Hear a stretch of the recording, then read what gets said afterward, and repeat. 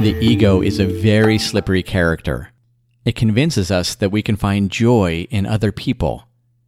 But what the ego never tells us, what it actively hides from awareness, is its cannibalistic nature.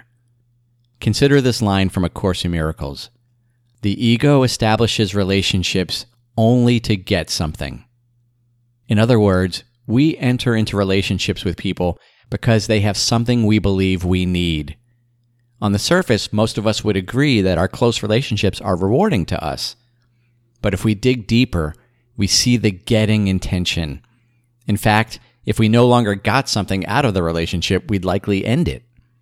The whole setup reinforces a framework of scarcity and codependence. If we saw our brothers as they truly are, and ourselves, then concepts such as scarcity and getting would be meaningless.